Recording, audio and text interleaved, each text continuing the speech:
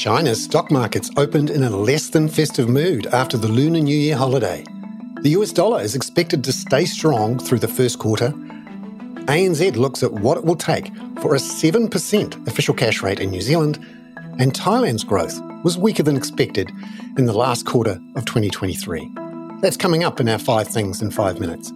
And then, in our deep dive interview, ANZ's senior commodity strategist Daniel Hines explains why oil prices haven't spiked much, despite widening conflicts in the Middle East.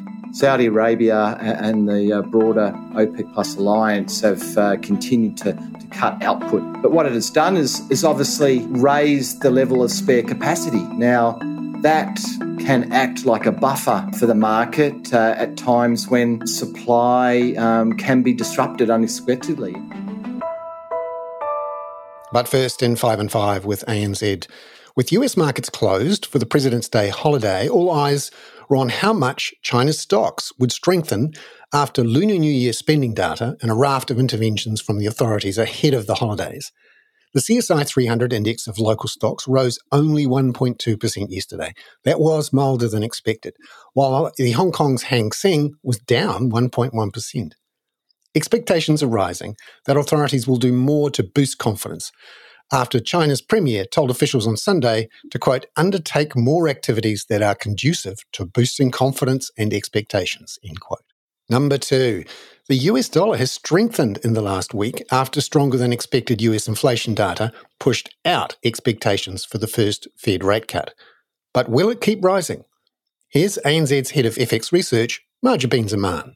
We continue to think that the US dollar will remain robust over Q1, especially because we think the Fed will only start its easing cycle in Q3. And of course, the US economic data that we have seen so far remains pretty firm. Having said all of that, I think we can't disregard some subtle signs of softness that we see in the data, which we think will probably, start to weigh on the dollar by the end of Q1 into Q2. We have seen softness in some underlying indicators of, the US labor market, such as falling average hours worked. Even the retail sales number, which we saw beat for December, was much weaker when we compared that to the previous year Christmas spending. Number 3, despite that US dollar strength, the Aussie and Kiwi dollars have held up reasonably well. The Australian dollar treaded water overnight, sitting up a bit at 65.35 US cents at 4 a.m. Sydney Melbourne time, while the Kiwi dollar was up a tad at 61.43 US cents. Here's Marja again. Look, I think Aussie and Kiwi are holding up for now. I think we do see today weaker metal prices potentially weighing on the Aussie just very slightly. Of course, we've also seen mixed anecdotes around China property sales throughout the Lunar New Year period. So I think that will also be impacting Aussie and the Kiwi. But of course, this is offset by positive risk sentiment that we have seen in the equity markets over the last couple of weeks. Number 4, ANZ's New Zealand economists have just published their quarterly economic outlook with a new set of longer-term forecasts, including one scenario which would see the official cash rate there rise to a peak of 7% from 5.5% now. ANZ Research's central scenario, though, is for 2 more 25 basis point hikes to 6%. ANZ New Zealand senior economist Miles Workman says that scenario is based on the neutral interest rate actually being higher than the Reserve Bank's view from November. So in that world, we essentially have a higher neutral OCR, meaning monetary tightening hasn't been quite as potent as we thought.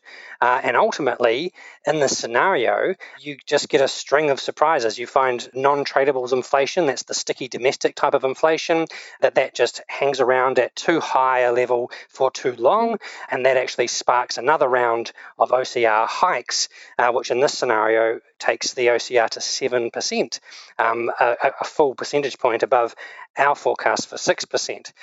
So it's certainly not a scenario that we would say is impossible, simply because if you think about this past sort of post-COVID era, we've been persistently surprised just on how inflationary the world has become. Number 5, Thailand's economy grew 1.7% from a year ago in the December quarter. That was below market expectations for growth of 2.6%. ANZ economist Crystal Tan says delayed passage of the government's budget was a key drag, with a 20% fall in public investment affecting sectors such as construction, which fell 8.8%.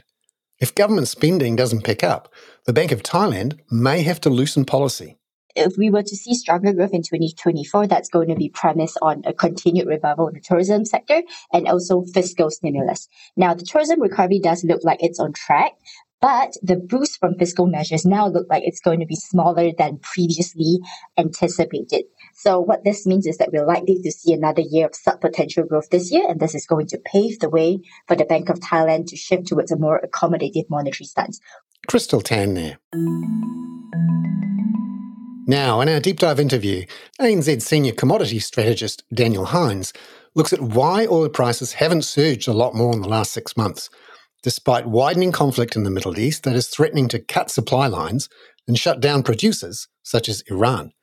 It's all about surplus capacity built up by OPEC and Saudi Arabia in particular since COVID.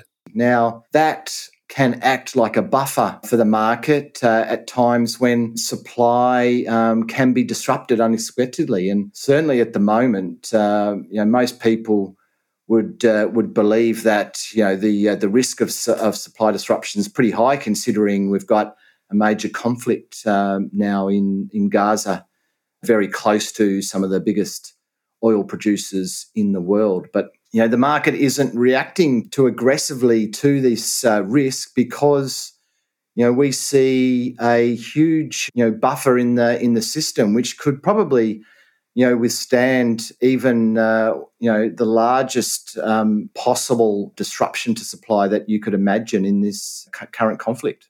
Daniel says that so far there hasn't been too much of a disruption to physical supplies, with between 15 and 17 million barrels a day being rerouted in tankers around the bottom of Africa and through other supply lines. The real amount, I suppose, at risk is Iran's output, which, if they did get dragged into the conflict, we could see anywhere between 1 to maybe 2.5 million barrels a day impacted. So you can see the level of scale that the potential disruptions could cause. And at the moment, it looks like, the buffer in the system, that spare capacity, could certainly handle that kind of disruption. And the role of Saudi Arabia as one of the largest producers with quite a buffer itself is interesting. Could you talk about how a recent decision they've made not to increase their total capacity again is a sign of plenty of buffer in the system? Yeah, so they are certainly the leaders of the OPEC Plus alliance and have taken additional cuts to their production to manage the market at the moment. But they recently decided to not go ahead with their plans to increase their capacity to 13 million barrels a day by the end of 2027. Now, at the moment, they're currently producing about 9 million barrels a day. So, in effect, they're sending a message that at the moment, the oil market doesn't really need that additional spare capacity in light of, I suppose, the concerns around demand over the longer term, but certainly the management of supply in the shorter term. So that suggests that they see value in the oil staying in the ground for the moment rather than pushing it out and potentially lowering the price. And looking then, therefore, at that supply situation and the demand outlook, what's your view then on what happens to the oil price through the rest of 2024? Well, with that buffer in place, it's unlikely we're going to see the sudden spikes or the high level of volatility that we've seen in the past. And certainly that's been the case over the past month or two, certainly since Hamas-Israel war commenced. Daniel Hines there. I'm Bernard Hickey. That was 5 and 5 with ANZ for Tuesday, February the 20th. Catch you tomorrow with a preview of Australian wages data for the December quarter, which the RBA is watching closely. This podcast contains general information only, not investment advice. You should obtain advice for your personal circumstances before making any investment decisions. Please view the podcast disclaimer available via your media player or email.